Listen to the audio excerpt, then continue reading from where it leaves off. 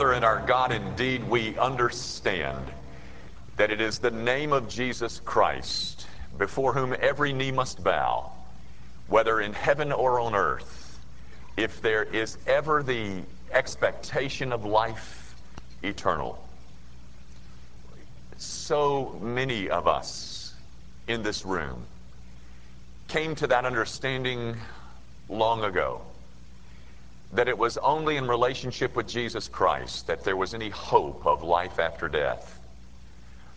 And yet, Father, having stepped inside the kingdom, there are so many times, as Jimmy has said, that we must return to that name, that we must go back to the place where we remember that the one to whom we've committed ourselves is not a religious figure, he is not a hero, but that he is God incarnate.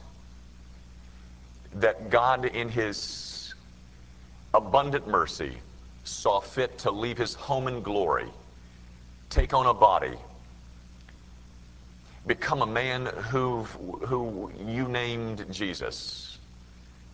And it is to him that we have committed all that we are, all that we hope to be. And our Father, life can be counted on to give us as much pain as we can possibly bear. And so we keep going back to the fair name of Jesus Christ and ask that you will give us the stamina to remain faithful, to live consistently in spite of all that we're facing. Our Father, in that regard, we would pray for the Tilson family and continue to ask for your mercies and grace as they adjust to the loss of a mother and a wife and a grandmother and a friend.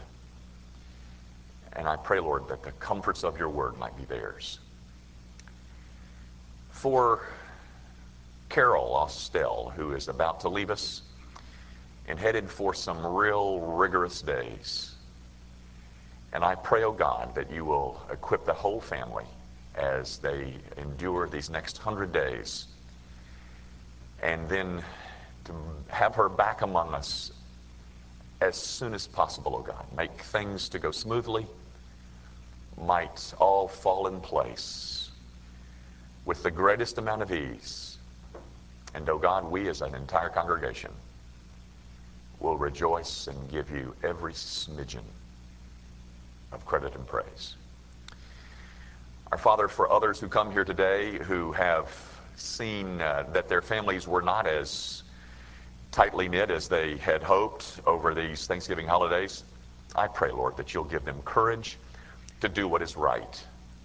For so many others who have enjoyed the great depth of family life and the enjoyment that brings, I pray, Lord, that you will remind them that every good and perfect gift comes from our Father above, even that one, that what we're enjoying is something that you have graced us with, that all that we have is the result of your gift. And now, Father, we come to a portion of this worship service in which we get a chance to make a statement, to give expression to love and commitment and trust. We give away this money because we believe that we're better off in your hands than we are in some financial planners. We believe that we're better off trusting you than in trusting our own financial genius. We also believe that one expression of gratitude can be viewed in the way that we give. Oh God, how grateful we are as a people. We glory in what you've done for us. Accept our gifts as but tokens of how deeply grateful we are. We make our prayer, of course, in Jesus' name. Amen. Thank you. You have just heard the parable of the Pharisee and the publican sung. That is a passage found, of course, in Luke 18, verses 9 and following. Having heard that, I've decided to sing my parable. So if you'll turn with me to Luke 15, I will now sing. Thank you, Louis Oti. That is B.J. Oti's father. And for those of you who don't know B.J. opened the service in prayer and is our director of the male counterpart and the director of our high school ministry. So that was father and son up here this morning. Follow now as I read from Luke 15, beginning at, let's not read the whole parable this morning. Let's start at verse 25 as we continue our concentration on the elder brother. Follow now as I read. Now his older son was in the field, and as he came and drew near to the house, he heard music and dancing. So he called one of the servants and asked what these things meant. And he said to him, "Your brother has come, and because he has received him safe and sound, your father has killed the fatted calf." But he was angry and would not go in. Therefore his father came out and pleaded with him. So he answered and said to his father, "Lo, these many years I have been serving you. I never transgressed your commandment at any time. And yet you never gave me a young goat that I might make merry with my friends. But as soon as this son of yours came, who has devoured your livelihood with harlots, you killed a fatted calf for him." And he said to him, "Son, you are always with me, and all that I have is yours. It was right that we should make merry and be glad, for your brother was dead and is alive again, and was lost and is found. The grass withers, and the flower fades, but the word of our God, it endures forever." You may be a bit surprised and maybe even annoyed that we're not yet finished with our treatment of the prodigal son, in particular emphasis on the elder brother. The bad news I have for you is we have one more week, one more Sunday, and then we'll move away from that portion of the parable. The reason that I have sought to take so much time in analyzing this elder brother is because of something I said a couple of weeks ago. You may recall, I hope, that I quoted a friend of mine who pastors in Manhattan. And he made the observation that the church in New York City is frequented by those who could be considered prodigal sons. Their brand of rebellion can be seen in that prodigal living kind of thing. But he went on to say that it was his opinion that the church in the South is frequented not so much by the prodigal son type as it is by the elder brother type. And I said then that I agreed with his observation, and if it's a true observation, ladies and gentlemen, and if the church in the South, of which we are a part, is indeed frequented more so by elder brothers than by prodigal sons, then we better understand everything that we possibly can about the elder brother. And I say to you, my brother and sister in Christ, if you will listen very closely this morning,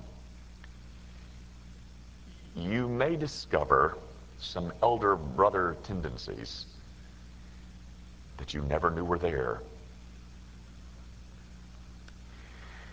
In the elder brother phase of the parable of the prodigal son, we find the father for the second time in the same day.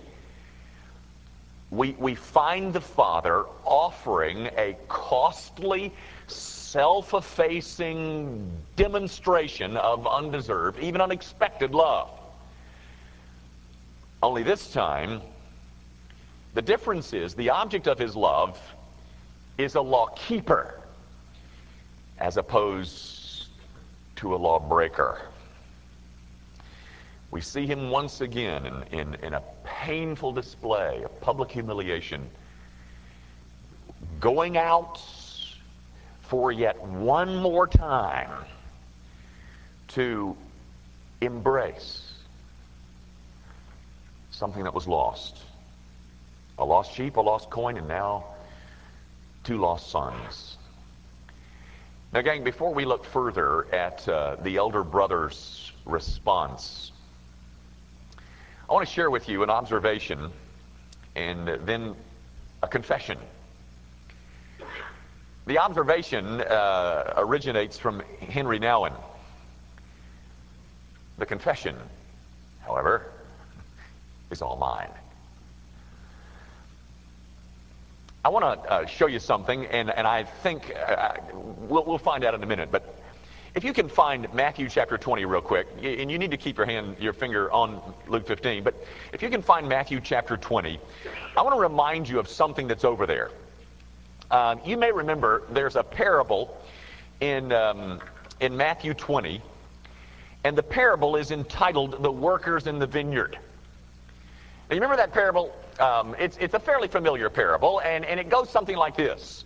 A landowner goes out one day, and he needs workmen for his fields. And so he goes out real early in the morning, and he gathers a group of people and says, come on over to my field and work some for me, and I'll pay you a denarius, a wage. And they say, great, we'll be on our way. So they're on their way, and then he goes back 3 hours later, and he gets some more. And then he goes back 3 hours later, and he gets some more. And he makes them all the same deal.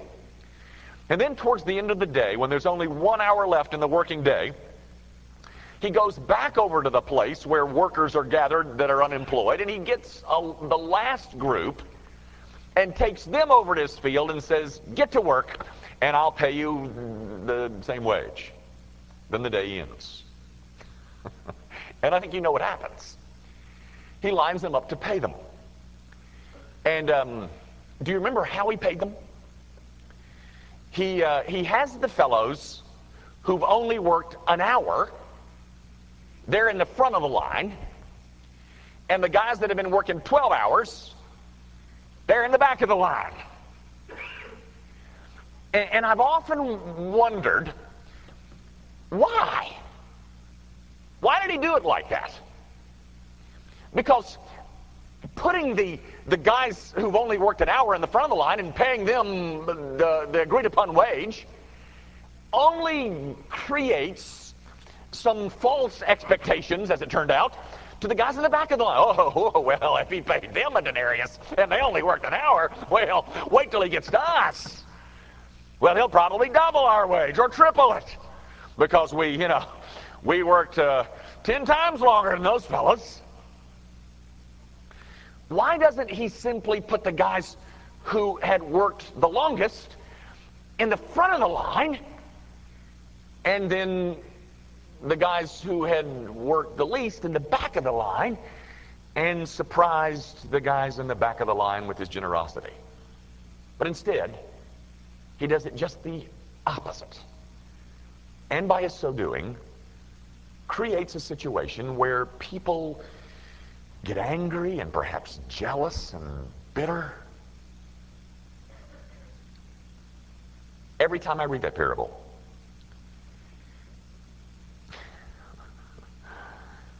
there is a sense of violation of fairness in it, isn't there?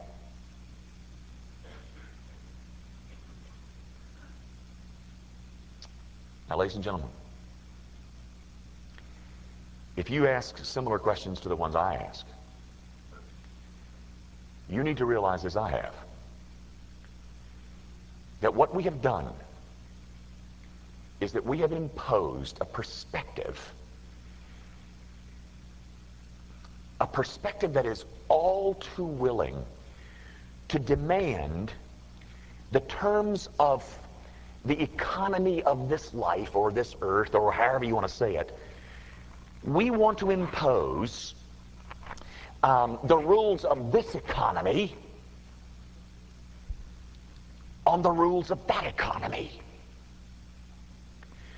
We want to say, this is how we operate,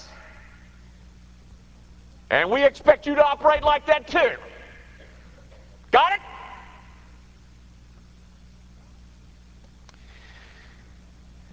Now, ladies and gentlemen, if when you read this parable, there is in you a sense of violation of fairness, it's because there's so much in us that doesn't understand how God operates. And what it also does is expose a very significant elder brother streak that goes way deep into our souls. You see, folks, one of the characteristics of being an elder brother is the tendency to compare everything. We compare everything that's going on in our lives with what happens, maybe happening in somebody else's life, and then we get angry because the comparison doesn't quite meet up to the standards that we think need to be observed. And ladies and gentlemen, one of the reasons that I wanted to spend so much time on this elder brother is because it gives us an opportunity to gain an insight to the Father and how he operates. So much different than the way that we do. Other people are having a better life than I am.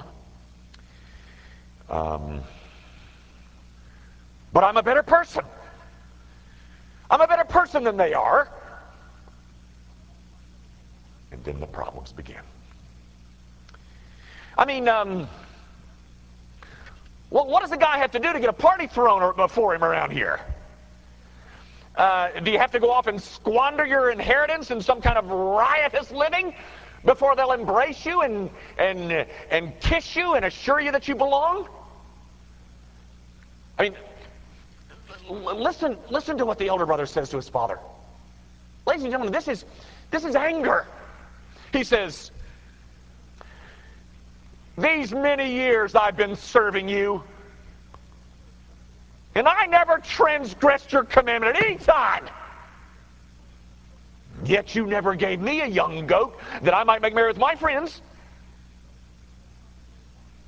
But as soon as this son of yours came, how do you think he said that? You think, and as soon as your son came? No. But as soon as this son of yours came, who has devoured your livelihood with harlots, he didn't know there were harlots. He guessed that. You killed a fatted calf for him. Oh my goodness. God have mercy on the poor prodigal son, or the poor elder brother. And God have mercy on all the rest of us who understand why he was so mad. One of the fundamental flaws, ladies and gentlemen, in the elder brother is that he doesn't approve of how the Father deals with people. Like over in the parable in Matthew 20. I just don't like the way you did that, God. That is the same thing that in essence is coming out of the mouth of the elder brother. I don't like the way that you've got this arranged. The elder brother would rather see a more equitable distribution of the fatted calves. And at the core of all that, ladies and gentlemen, he views himself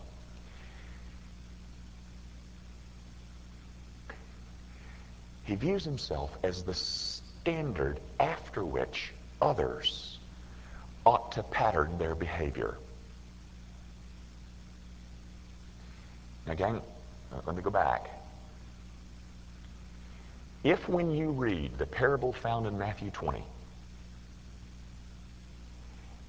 something goes off in you that says, it's just not fair,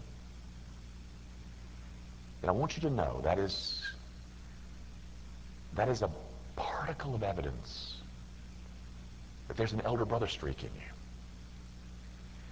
And one of the characteristics of the elder brother is that he doesn't like how God distributes things. And the reason that I don't like the way that God distributes things is because I'm the standard. And everybody ought to behave like I behave. And the kind of people that the Father ought to be blessing are people like me.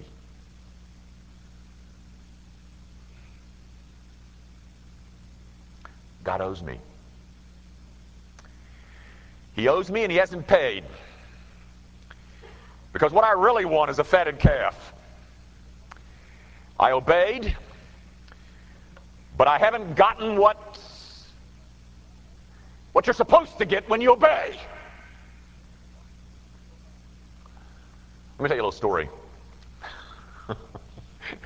This happened last Monday night, less than a week ago.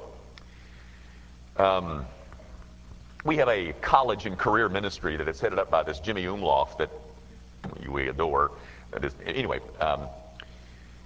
but the college and career ministry doesn't meet here on campus. It doesn't meet at Gracie Van. It meets basically at the corner of Park and Mendenhall.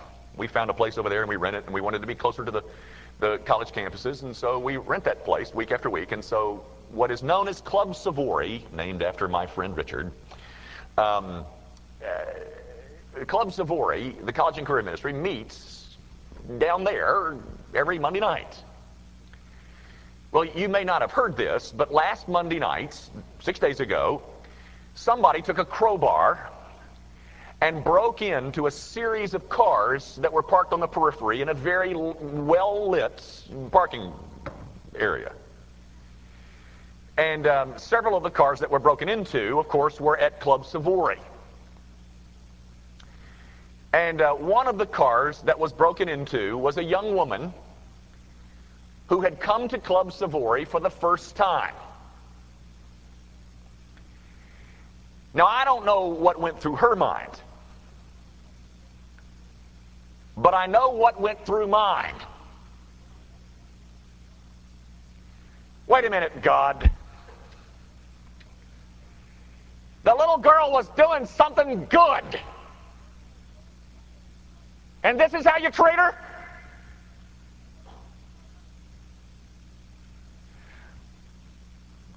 Because what we really came for is so that we could assure ourselves of getting the fatted calf. I just don't approve of the way that you distribute things. And when I don't approve of it, ladies and gentlemen, it makes me oh so angry. Angry that because I'm thinking that I'm not getting a fair shake here. And that anger leads to all kinds of bad stuff, doesn't it? I'm angry, and then I envy the fact that you didn't do to them what you did to me. And then the resentment. A lot of ugliness, ladies and gentlemen, because God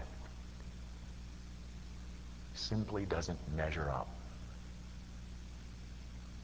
to the way we think things ought to be. Now, having told you all that, let me show you one other thing in the parable. Actually, I'm going to show you something that's not there.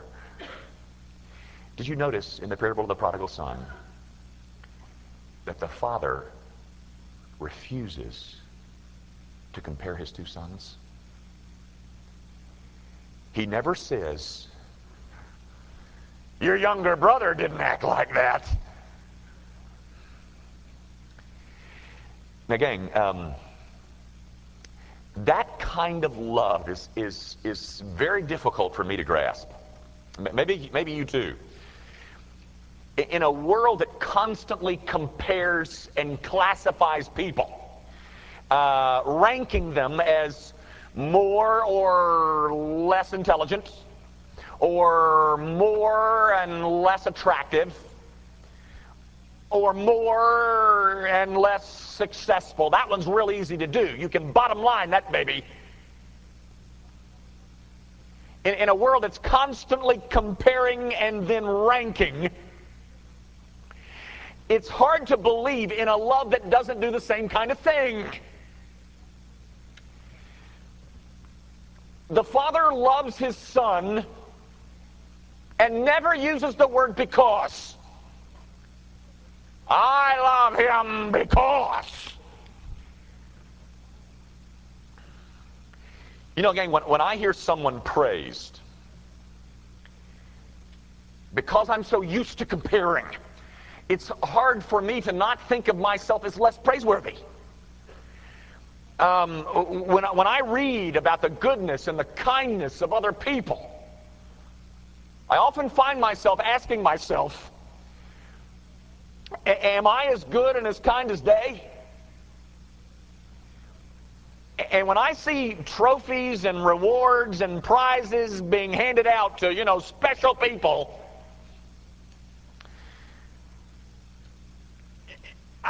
it's very difficult to avoid asking myself why that didn't happen to me. Ladies and gentlemen, I've told you, I think you've heard me say that I want to write a book. I've got 3 of them that I would love to get in print. And as I've told you in the past, I'm a paid reader. I sit in my office and I read books. You pay me to do that. And I read their books and I say, that's not as good as mine. How did it get in print? That, ladies and gentlemen, is a vestige of the elder brother. One of the profound lessons of this parable is that God does not love the prodigal more than He loves the elder brother.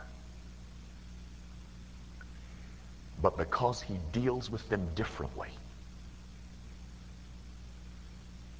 maybe it felt like He did. Oh, He does deal with them differently. And because He does, because we're so used to comparing, we conclude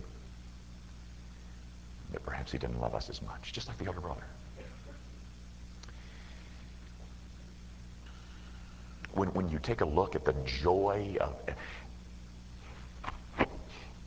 the father at this dramatic return of his younger son, we are tempted to conclude that He loves him more. But ladies and gentlemen, in no way does that mean that He loves the elder brother any less.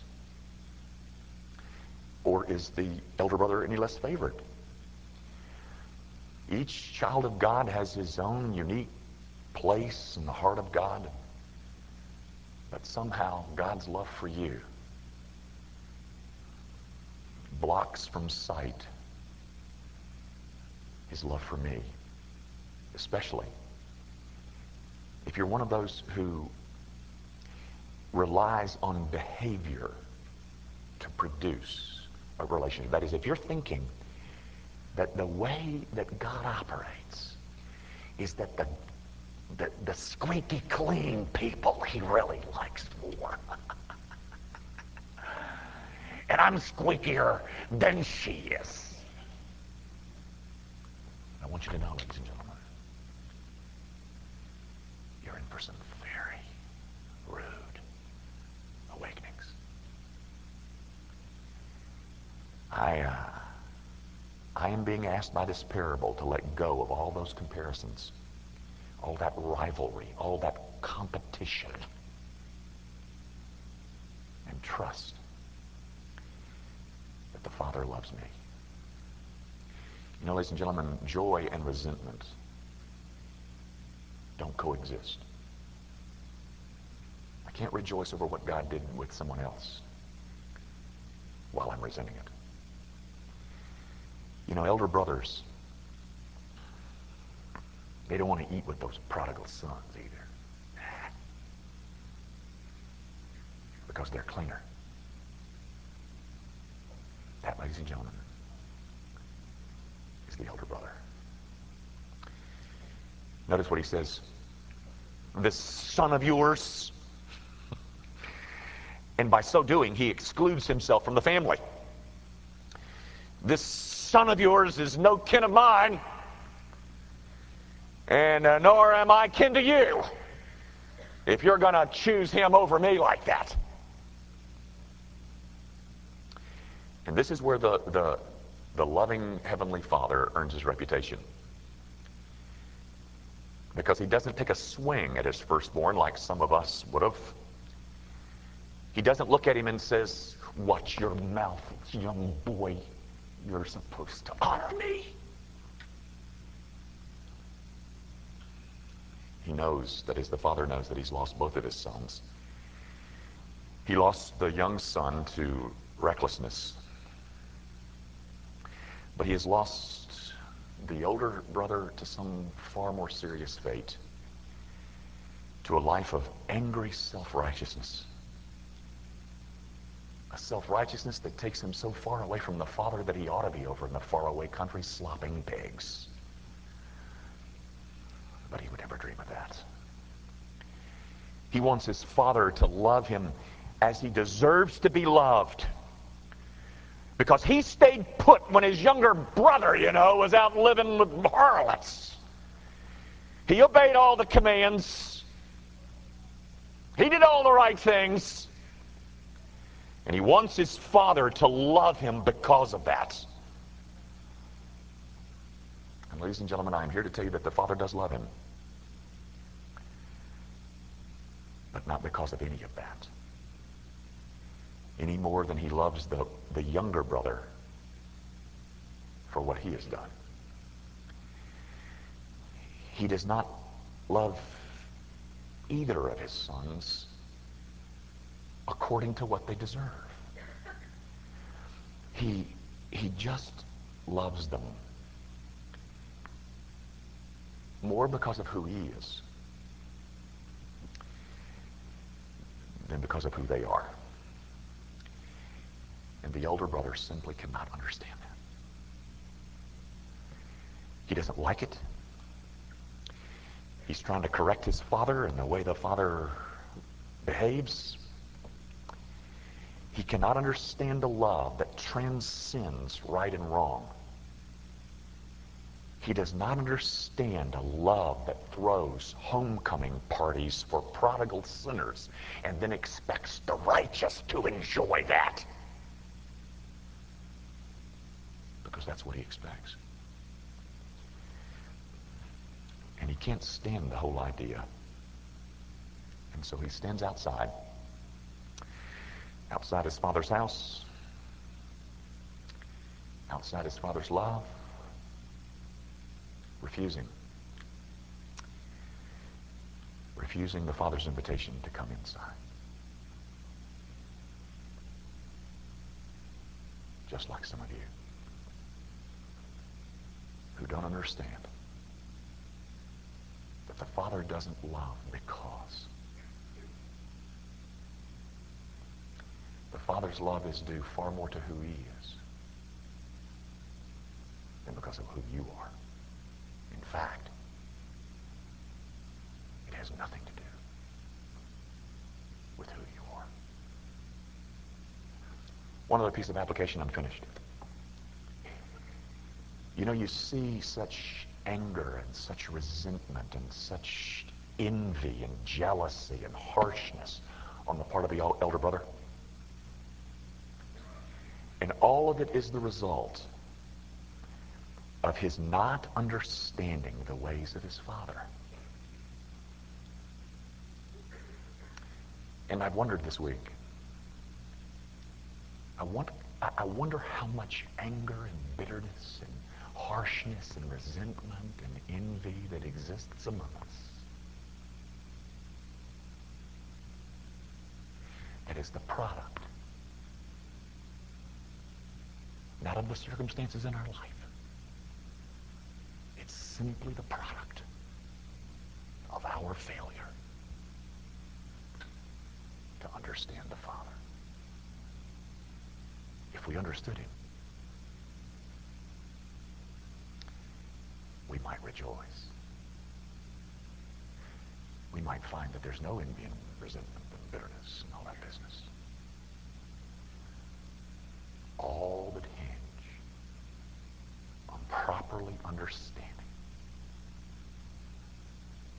how this Father loves. Our Father, forgive us that within us is a streak of elder brother. And I pray, oh God, that you will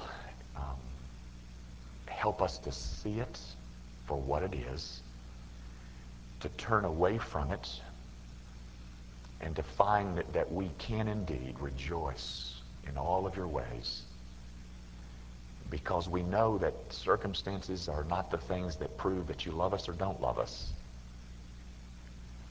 I pray, oh God, that we might find our safety in Christ to be the thing, the only thing that really matters to us. And Father, if you have led people here today who still think that the way to get into the Father's house is by some sort of good behavior, I pray that you will show them just how ugly that is, and how impossible it is to earn the Father's love, so that they can discover that this Heavenly Father distributes his love freely. Might we all learn how everlastingly beautiful that really is. We ask it, of course, in Jesus' name. Amen.